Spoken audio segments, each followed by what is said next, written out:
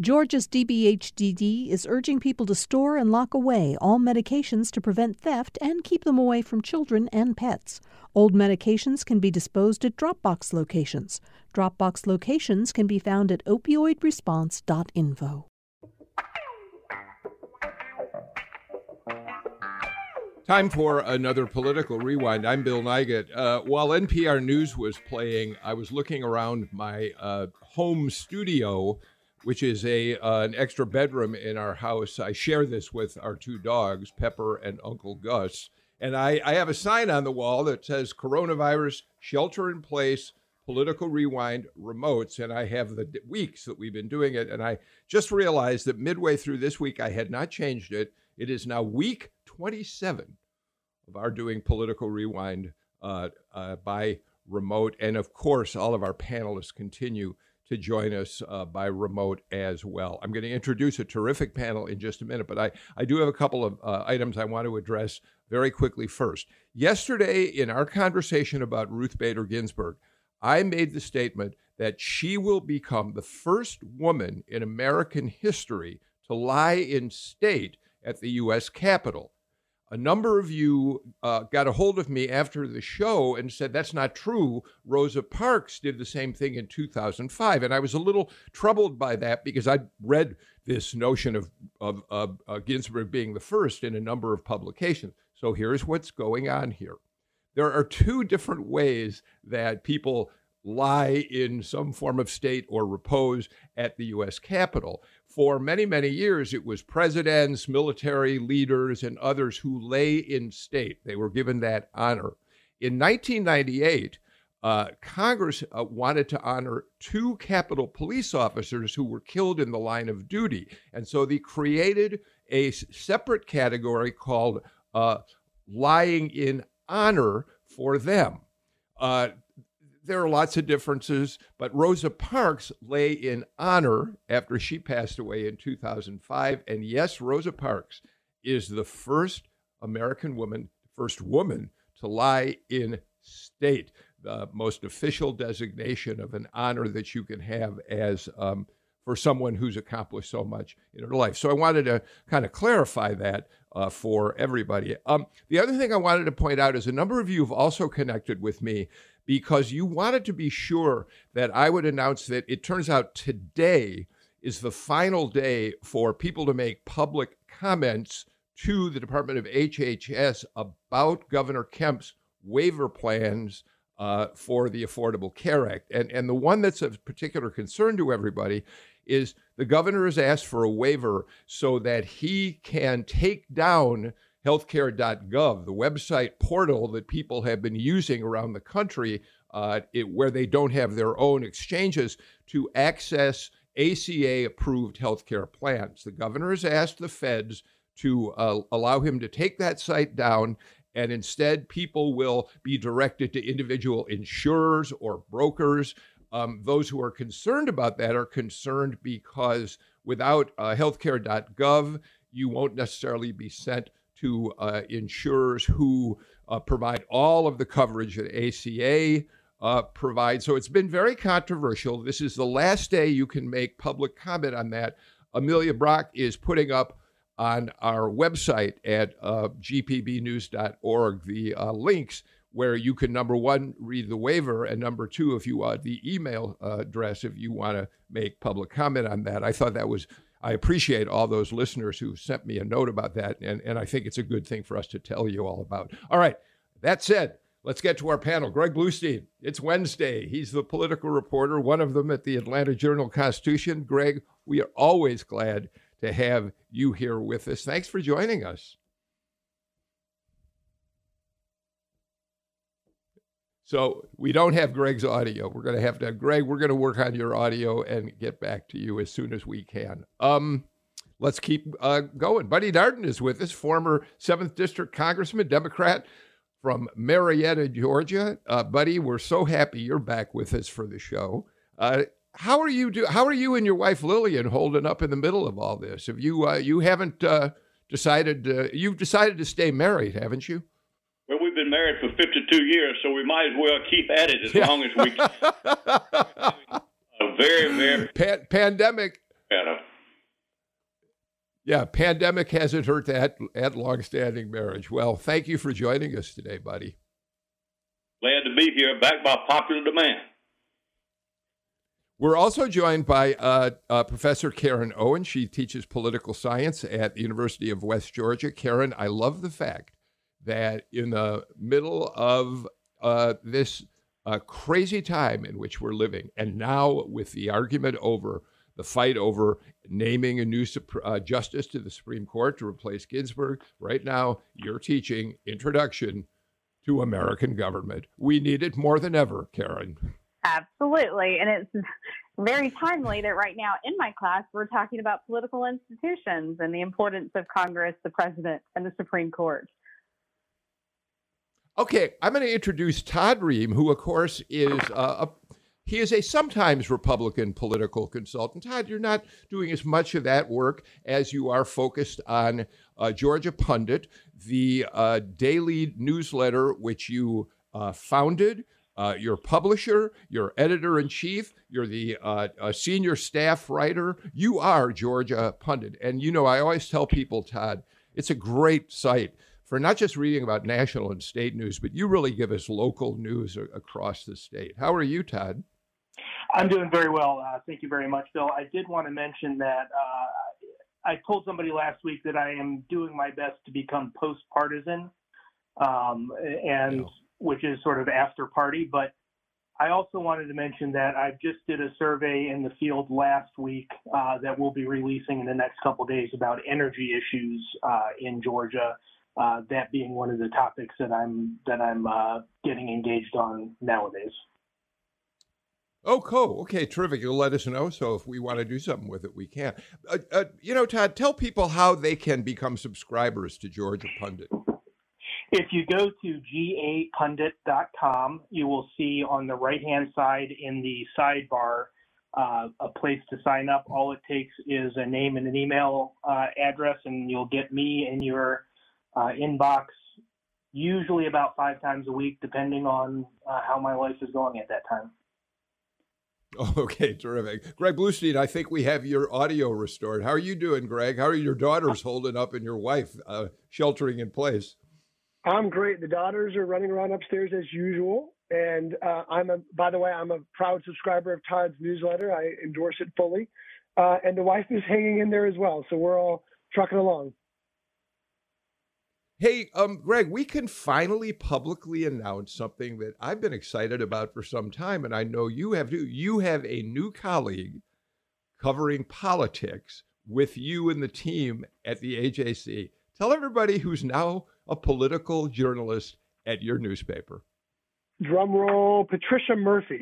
We cannot wait. Patricia she started Murphy. This week. It is great news. She's a GPB veteran. She's a roll call veteran. She's worked in the Hill. She's worked in Georgia. She knows Georgia politics and national politics. And she's going to really help us, especially immediately down the stretch run here for not only November elections, but the January runoffs and the Senate race and Senate races, maybe. Yeah, I wanted to mention that because listeners to our show know her well. We love Patricia Murphy's presence on the show, so she's a great addition to your team. All right, let's get going with topics. Greg, you wrote the piece. I think you dropped it last night on the website. President Trump making a visit to Atlanta on Friday. Do you know any of the details about the visit at this point, or is it still a little up in the air? It's still a little bit up in the air. We have it now confirmed from the White House that he is indeed coming in afternoon, on Friday afternoon. We've been told it's going to be a Black Voices for Trump initiative. That's the group that he launched here in Atlanta a year ago, around November of 2019, to encourage more Black supporters to rally behind his campaign. And there will also be a criminal justice policy element toward it. But we don't have any more formal details yet, but we know it'll be a big event and attracting a lot of media attention, and another sign that Trump is playing defense here in Georgia. Yeah, Buddy Darden, it does strike me that we've gone through many elections where neither the Republican nor the Democratic candidate for president would bother to come to Georgia. We haven't seen Joe Biden here yet, but I'm sure some kind of virtual visit is likely on the way. But the state truly does seem to be in play, and the president's team seems to be making that point by coming here Friday, buddy. No doubt about it, Bill. But in my opinion, his time would be better spent in places where he would try to enhance his turnout of his known voters rather than turn voters around. I think, quite frankly, his attempt at black voters, changing them, will probably not be as effective as it would be if he went to places where he's solid and would try to encourage his turnout in those definitely strong Trump areas rather than trying to turn others. I guess I see and I understand the national situation now, but again, I question the wisdom of this particular one. But Georgia's in play. That's what matters, and I think that's good for the state. It's still, I think, a reach for Biden to carry Georgia, but the fact that they are playing defense here, I think, indicates that they're concerned. Todd? I'm not sure that I would necessarily refer to it as playing defense in Georgia. I think we've entered a different era in politics in which, and I had a client actually came up with this idea and told it to me in 2018, and I think there's something to it, that we know there's no such thing as an undecided voter anymore. And so it's all about voter turnout, and part of putting Georgia in the proper column this year is ensuring that your voters get out. It doesn't so much mean that there's a lot of defense being played in Georgia, so much as tactics have changed from all air all the time, meaning typically in the past multi-million-dollar TV buys, to now more of a personal touch and more time of the candidate spent in the market. So I think Todd hits the point right there, which is turnout. And one of the main reasons I believe Trump's probably coming this week is to ensure that the base is going to be excited and turning out here in Georgia. Because if we think about it, the presidential election could be hinging, right, on some of these votes in the South. And we need to pay attention to make sure that Georgia's at play, North Carolina's at play, and Florida. We have a lot of talk about Michigan, Wisconsin, and Minnesota, but really there's over 50 electoral college votes at play in Georgia, North Carolina, and Florida. And probably Trump needs to spend some time in those to make sure he can bring them back to that Republican column again, shore it up. And I want to go back in time again for a moment to 2014. If you'll remember, we spent some time talking in November and December and for months after that about what the Deal campaign was claiming to be sort of an epic African-American win on their behalf, which was 10 points. 10% of African-Americans voting for Nathan Deal in 2014 was considered to be something of a game changer. And I was just looking before we started at the crosstabs that Bill so helpfully had sent out this morning. And two things that stood out to me on this topic we're discussing right at the moment. 9.7% of African-Americans surveyed in that survey said they were voting for David Perdue, the Republican incumbent for U.S. Senator, and combined between Loeffler and Collins in the other race, it goes up to 11.8%. And so I'm not sure that that I necessarily agree that there are greener fields elsewhere. I think 2, 3, 5 points difference among African American voters in the Deep South is definitely a prize for Republicans to be taking seriously. So Greg, obviously, Todd is talking about your survey, the AJC poll, which dropped yesterday. And I do want to get into a little bit of the numbers on that in terms of Donald Trump. But he does make a point that you're talking about almost 10% of voters, black voters, who could be in the Trump column. What do you make of that, Greg? Yeah, I mean, remember, this was also a mark that Senator Isaacson was very proud of, hitting about double digits with African-American voters. What struck me, too, is the relatively, in terms of the poll, high number of undecided African-American voters. There's about 8% in the presidential race and in some of the Senate races, I should say. And it reflects, too, the big concern among Democrats. It's not about black females, which is the backbone of the Democratic Party. It's about black men. And that's why Joe Biden's ad this week that just aired on Tuesday really focuses on African American men. It shows a handful of folks sitting in a barbershop talking about Biden's criminal justice policies. Because look, Biden's going to win black men overwhelmingly, but the difference between turnout is going to be huge on in this campaign. And I think for Trump as well, his visit is certainly geared at convincing black voters to vote for him, but it's also as much about giving white voters permission to vote for him. And that's because there's rhetoric and there's so much talk about Trump's policies out there. And it's all to show that white voters, that there are some black supporters of President Trump, so they can feel better about voting for him. So that's the other purpose of these types of visits. One of the things I like, there's two Biden spots with black men in barbershops. I'm particularly struck by this, what I think of as the second of the two, when they talk about his picking Kamala Harris as his vice presidential running mate. And they make a big point about how important it is to black men that black women be uplifted, essentially. So they really, and that's crucial because we know that black women vote at much higher percentages than black men. Buddy, do you want to weigh in? Well, I just want to say, with all due respect to Todd and Greg, that I think this is wishful thinking on their part, because in my view, what you do is instead of trying to turn people around from what they would normally do, you try to maximize the participation of your people. I think he needs to go to Cherokee County, a vote-rich place for Trump. He needs to go to Forsyth County, and he needs to go down further south toward the outskirts of Macon. That's where he needs to turn out. And in all due respect, I think a number of black male votes that he might get as a result of this would be minimal, especially with Reverend Warnock on the ballot and the Senate races going on. So we'll just see, but I just think we have a respectful disagreement here on the approach they're making. In any event, though, it's close. It's close, and we'll know on November the 4th, I guess.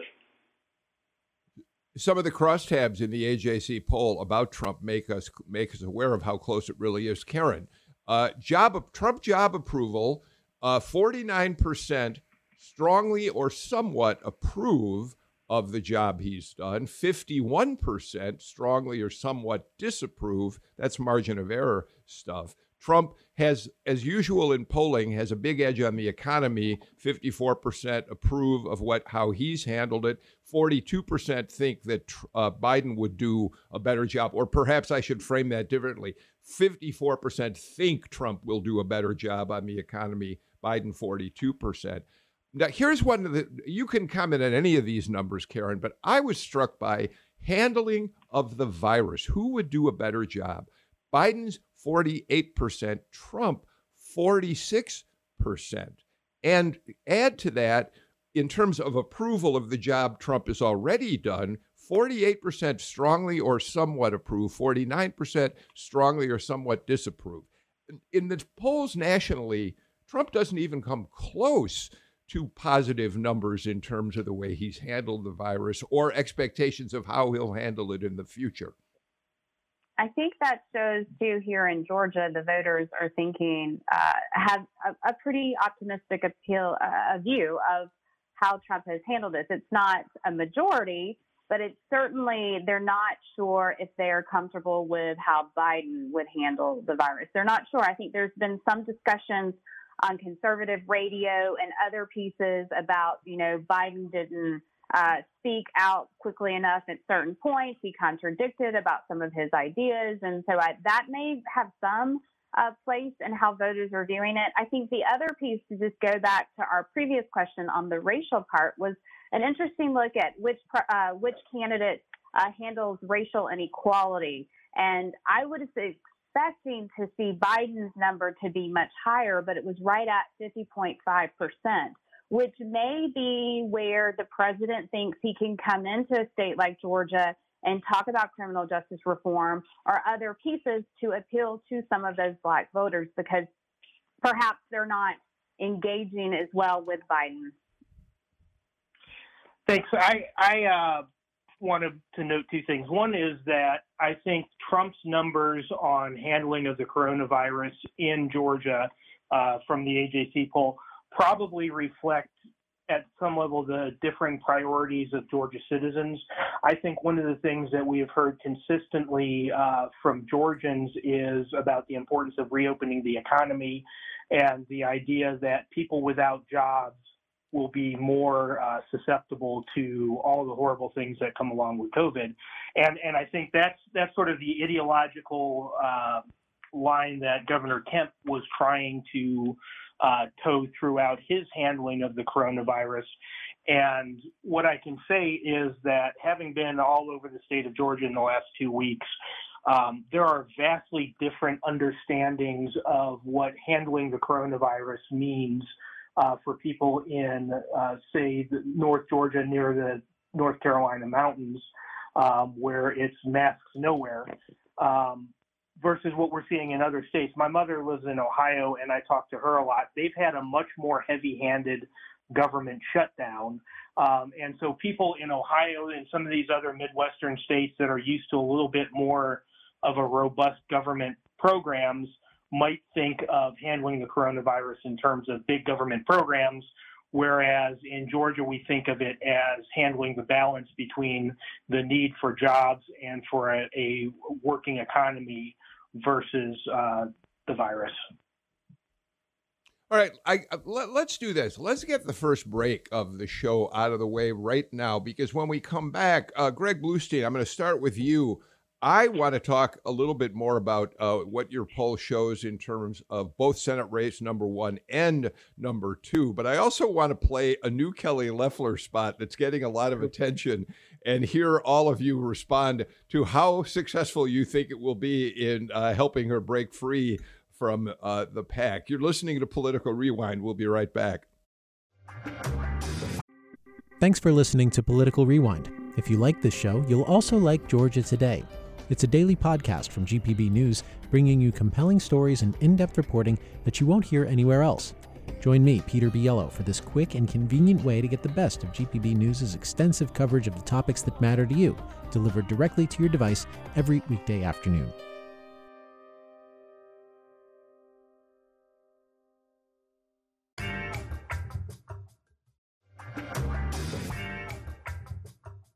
Buddy Darden, Todd Ream, Karen Owen, Greg Bluestein joining me for today's Political Rewind. Greg, your polling of Senate race number 2 shows it's become a pretty interesting three-way race for right now.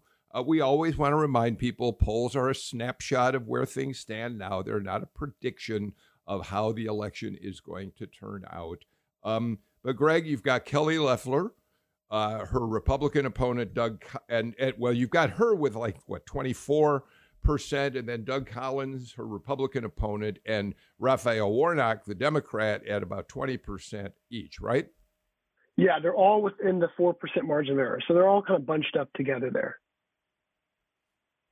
Okay, so Kelly Loeffler wants to try to break herself free of the pack. Greg, there is a long history in Georgia of people coming up with gimmicky TV spots that they think will grab the public imagination and be the kind of what we used to think of as water cool conversations, except nobody gathers at water coolers during a pandemic. Let's listen to the new spot from Kelly Loeffler. In some ways, you've got to see it. It's about Attila the Hun, and when you see it on TV, which you certainly will, Attila is this very raggedy character out of the ancient past sitting on a throne. He's in animal skins. He's a, I think, crude-looking character, to say the least. Let's listen to the dialogue. Did you know Kelly Loeffler was ranked the most conservative senator in America? Yep, she's more conservative than Attila the Hun. Fight China. Got it. Attack big government. Yeah. Eliminate the liberal scribes. More conservative than Attila the Hun. Uh-oh. So Attila, in those growls, is dictating orders to a scribe, a reporter, Greg. She certainly wanted to get in her shot at, people like you and me in the mainstream media. All right, so let's go around.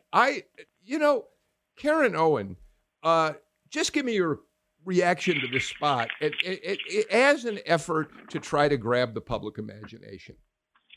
So I think you started right there at the beginning talking about how political campaigns are trying to grab the imagination. I think with this spot, we're asking too many questions of what does this mean? What is she trying to compare to? What is it that she's doing here? And then there's even questions as to she actually pick the right historical figure for the comparison. Yeah.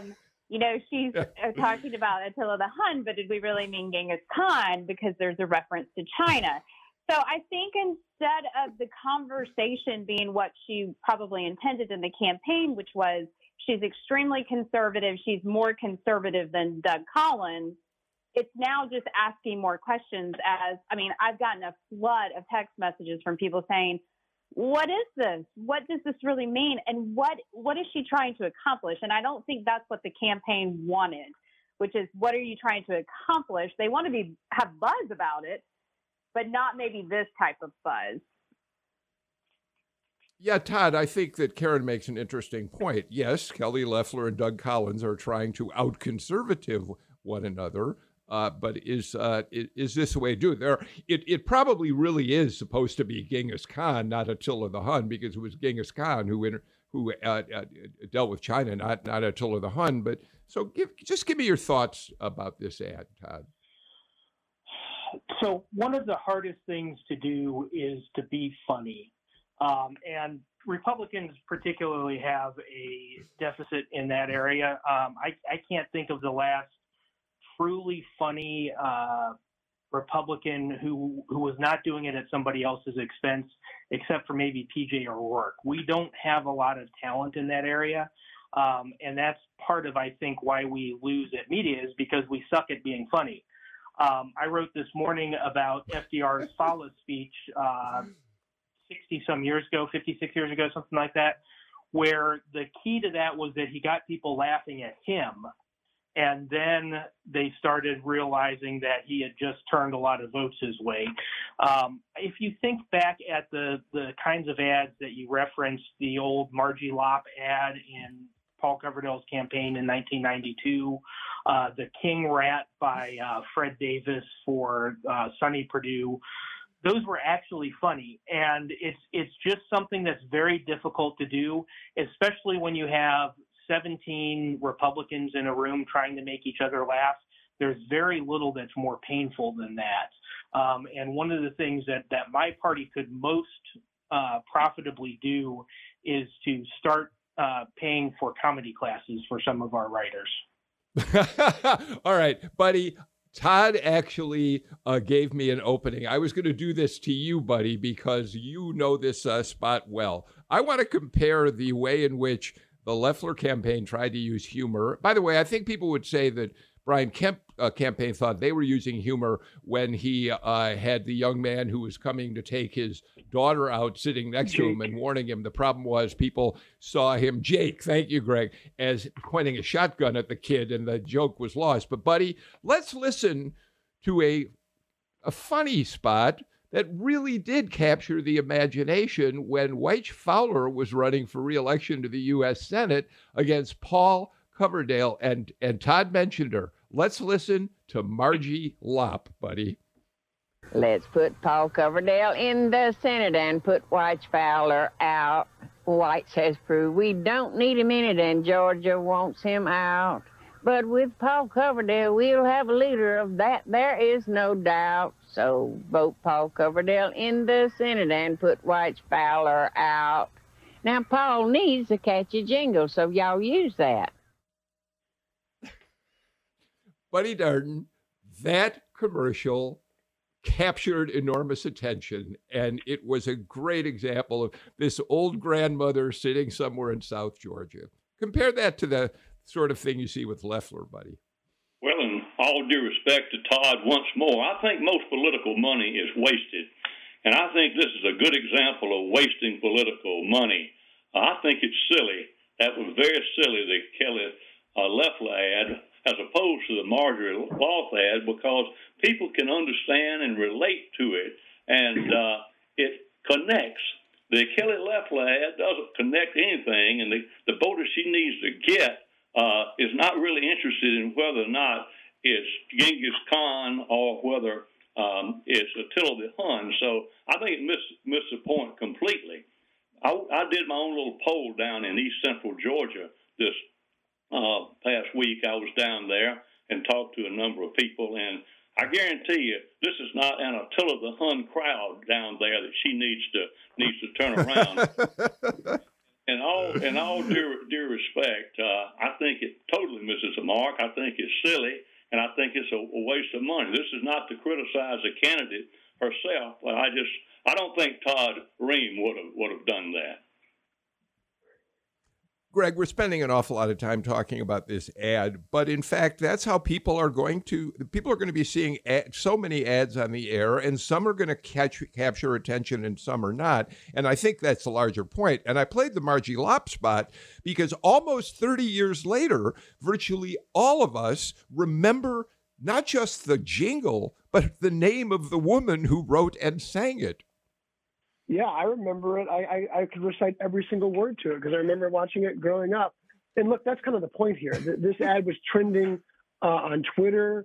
It was number 3 in the nation for a few hours after it aired. I don't even know how much it will actually air on TV. And that's the beauty of having $20 million plus to spend on your own campaign, because they can afford to run out this ad, but also soft focus ads about her bio and contrast ads with her and ads promoting her ties to President Trump and all this. And we're going to be inundated by all these ads. And really the whole purpose of this was taking a page out of Governor Kemp's playbook. He was the same ad maker as well as that Jake Shotgun ad, just to get us talking about it. There was no deeper policy really mentioned, and I don't really believe she wants to kill the liberal scribes, but it certainly got liberal outrage and some conservative outrage too, but it also, I think, maybe revs up some of her supporters. All right, Greg. So enough of that. Let me turn to Senate race number 1.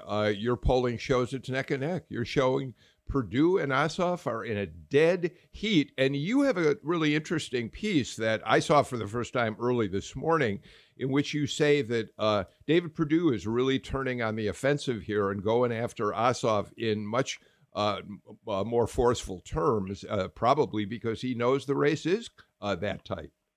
Yeah, look, he sees the same numbers we are seeing, and it's not like the AJC poll is some outlier. Most polls we've seen have showed a very close race, if not neck and neck, with no clear leader. And so he has been on the defensive for a while. He's been answering Ossoff's attacks. He's been fighting back. He's been trying to combat the charges from Ossoff that he's profited off of the pandemic with his stock trades. And this morning he aired a new ad trying to turn the tables and claiming that Ossoff supports defund the police, even though Ossoff has said he does not support that initiative whatsoever.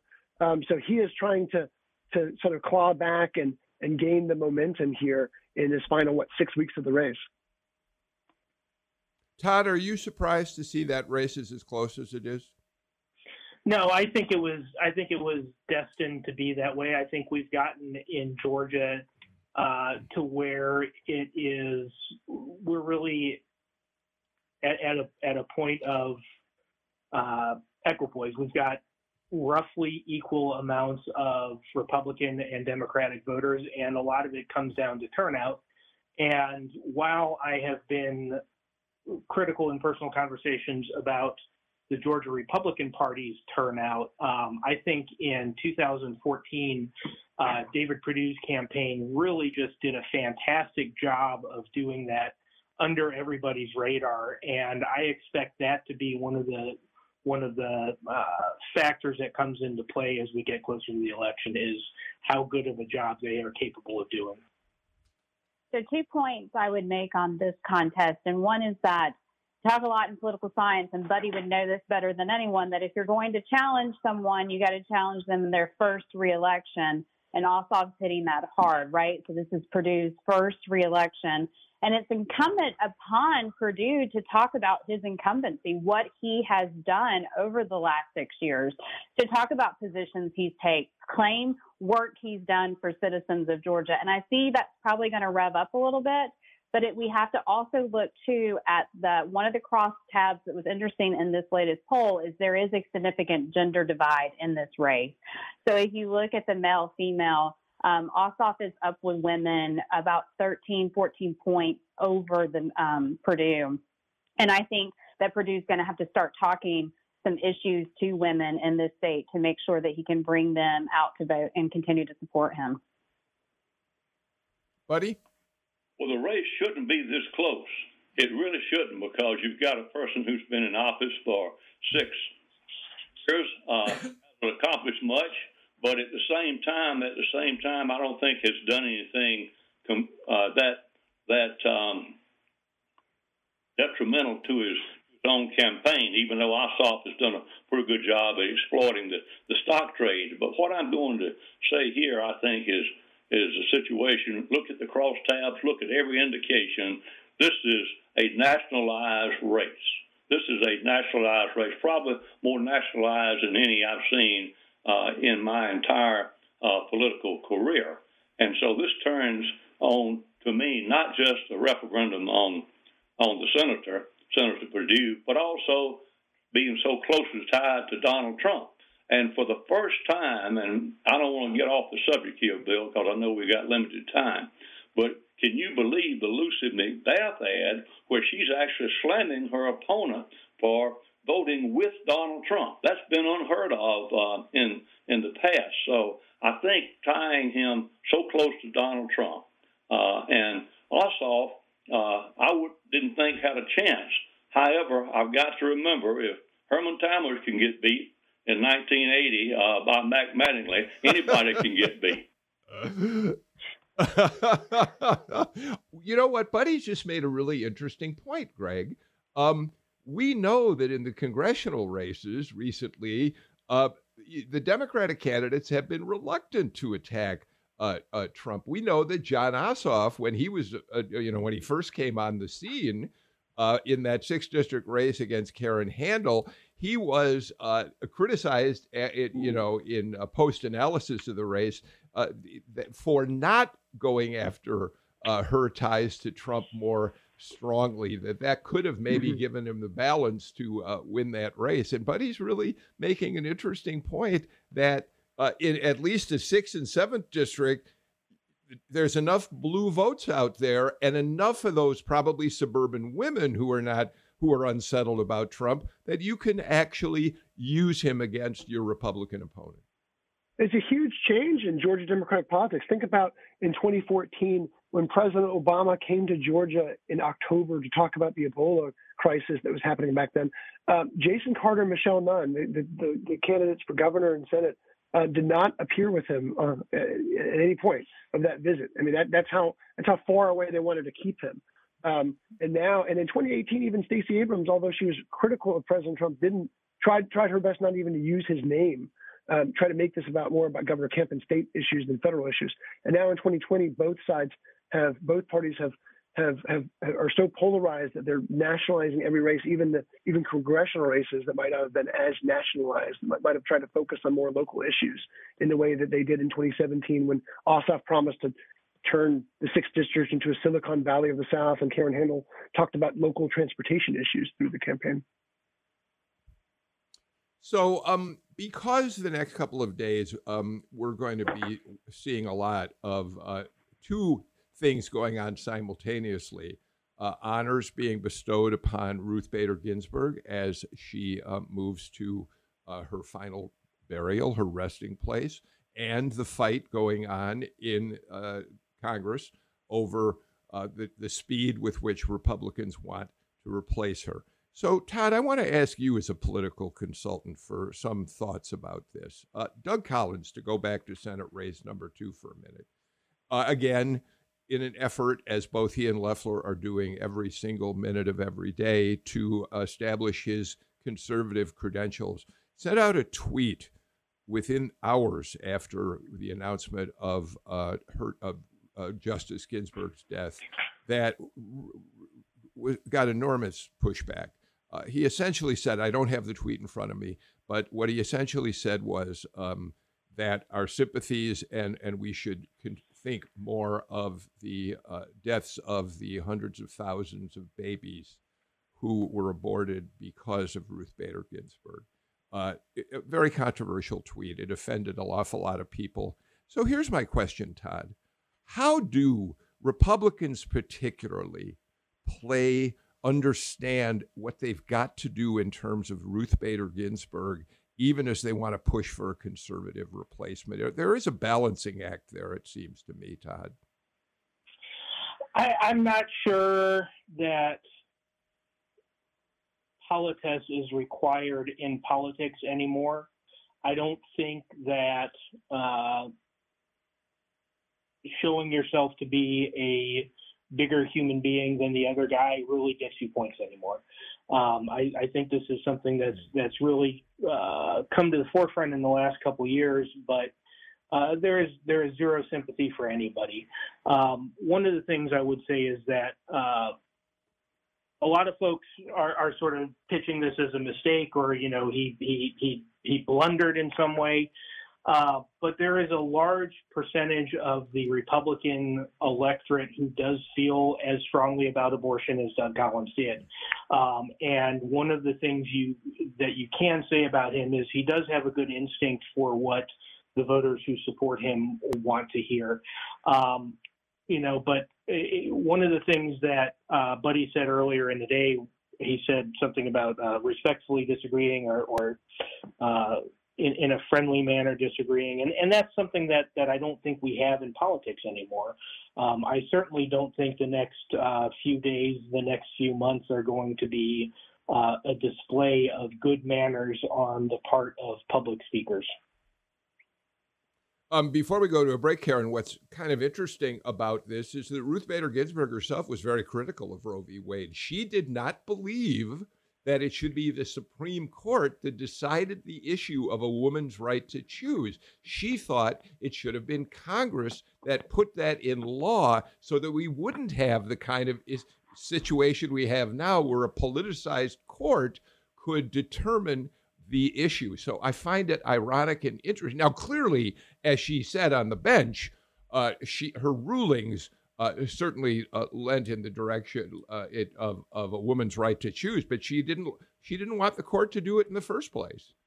I think if we look at this, we understand that the Justice Ginsburg knew exactly the roles of our institutions, and that she has a role to follow precedent and look at the law, but that Congress has a role to be responsible. And, I think Todd makes the point there very interesting about Collins is he understands his voters and how to get the attention of them, which is probably why he sent this tweet out. But it's part of timing, right? So why the first thing that comes from you as a politician, as a candidate, is this part? Like, can you be respectful to the person who has died? And then in the next piece, talk on what you think perhaps is what needs to be remembered or thought about as you're campaigning. And I think that sometimes now our politicians, our whole group, everybody's trying to catch that moment and quick attention, and they don't think through that the buzz may not be as favorable as they think. All right, Karen Owen gets the last word in this segment. We got to get to a break. We'll be right back with more on Political Rewind.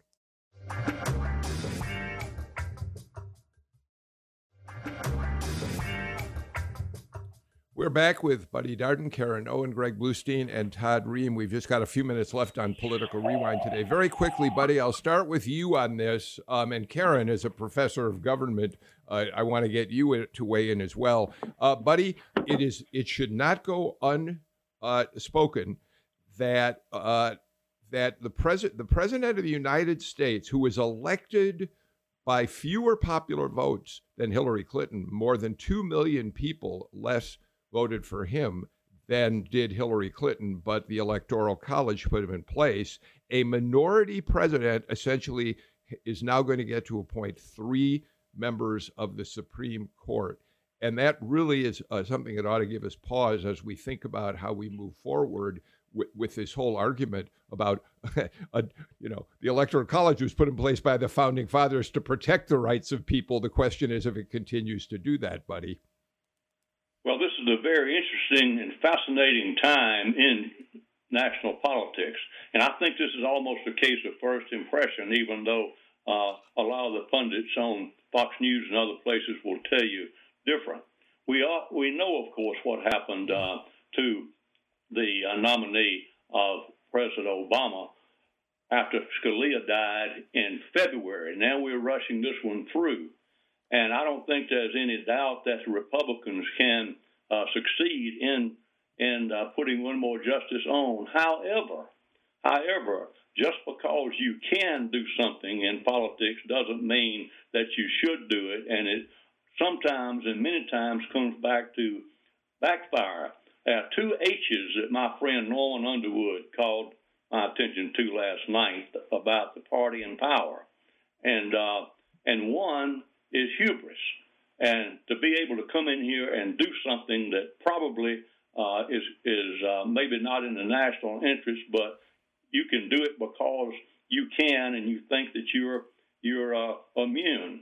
And I think it's very clear that they're going to be able to do it. But I think in the end, it might cost them the Senate because there'll be a lot of senators who will have to pay a price for it.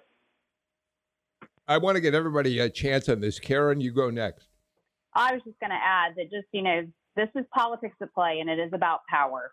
And so the Republicans right now have the power. They sit at, we have a Republican president with Trump, and they have the control of the Senate. So yes, there's a lot of talk about hypocrisy and the changing of the rules, but this is all about power. And it started in the early 2000s, very clear on judicial nominations, and it's coming in full force right now. But who has the power and who can make those decisions to have an influence for the future? But again, I want to emphasize, Todd, that President Trump was elected with a minority of American votes, and he is going to have a lasting impact, a decades-long impact, despite the fact that he is a minority president. I'm not terribly troubled by that.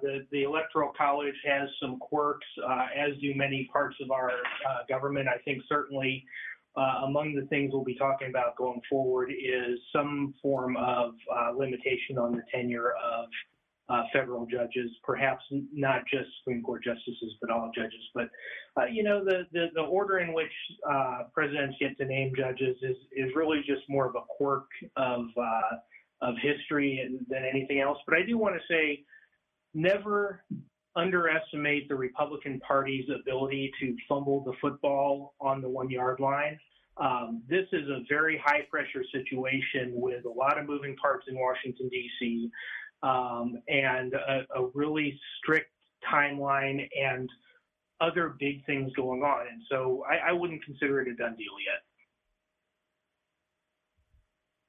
Yeah, if the caucus can stay together, after Senator Mitt Romney said yesterday that he supports a push to vote this year, then Republicans will have that new justice. But Todd's right. And there's a lot that can still happen between now and then. Everyone thought that a repeal of Obamacare was a done deal until John McCain gave that infamous thumbs down a few years ago.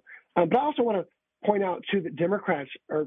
In Democratic circles, there's talk of a response if Democrats win the White House and the Senate, and that is increasing the number of Supreme Court justices on the court. And here in Georgia, that debate's playing out in a minor way. Matt Lieberman, who's one of the main candidates for Senate in the Loeffler race, has come out and endorsed that idea. Reverend Warnock would not comment. He's the Democratic frontrunner. He has ducked comment on that. And John Ossoff in the other race has said no way. But there is legitimate talk out there about increasing the size because, remember, it's not in the Constitution. It's an act of the legislature of the Congress can add more justices to the court. Hey, Amelia, can you tell me how much time do we have left in this show?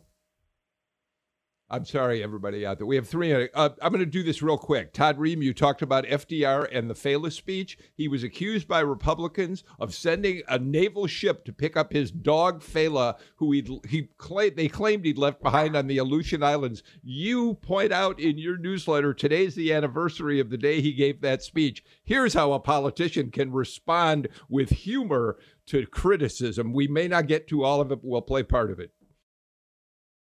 These Republican leaders have not been content with attacks on me or on my wife or on my sons. No, not content with that. They now include my little dog, Fala.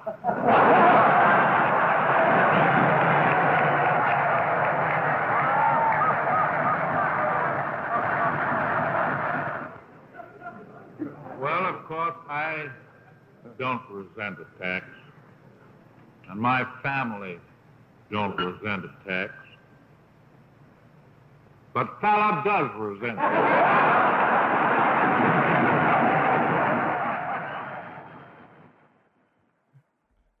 Todd, you put up these wonderful milestones in American history. He went on longer saying that Fala is a Scottie. He's a Scotch dog, and he will never be the same after the way he was attacked.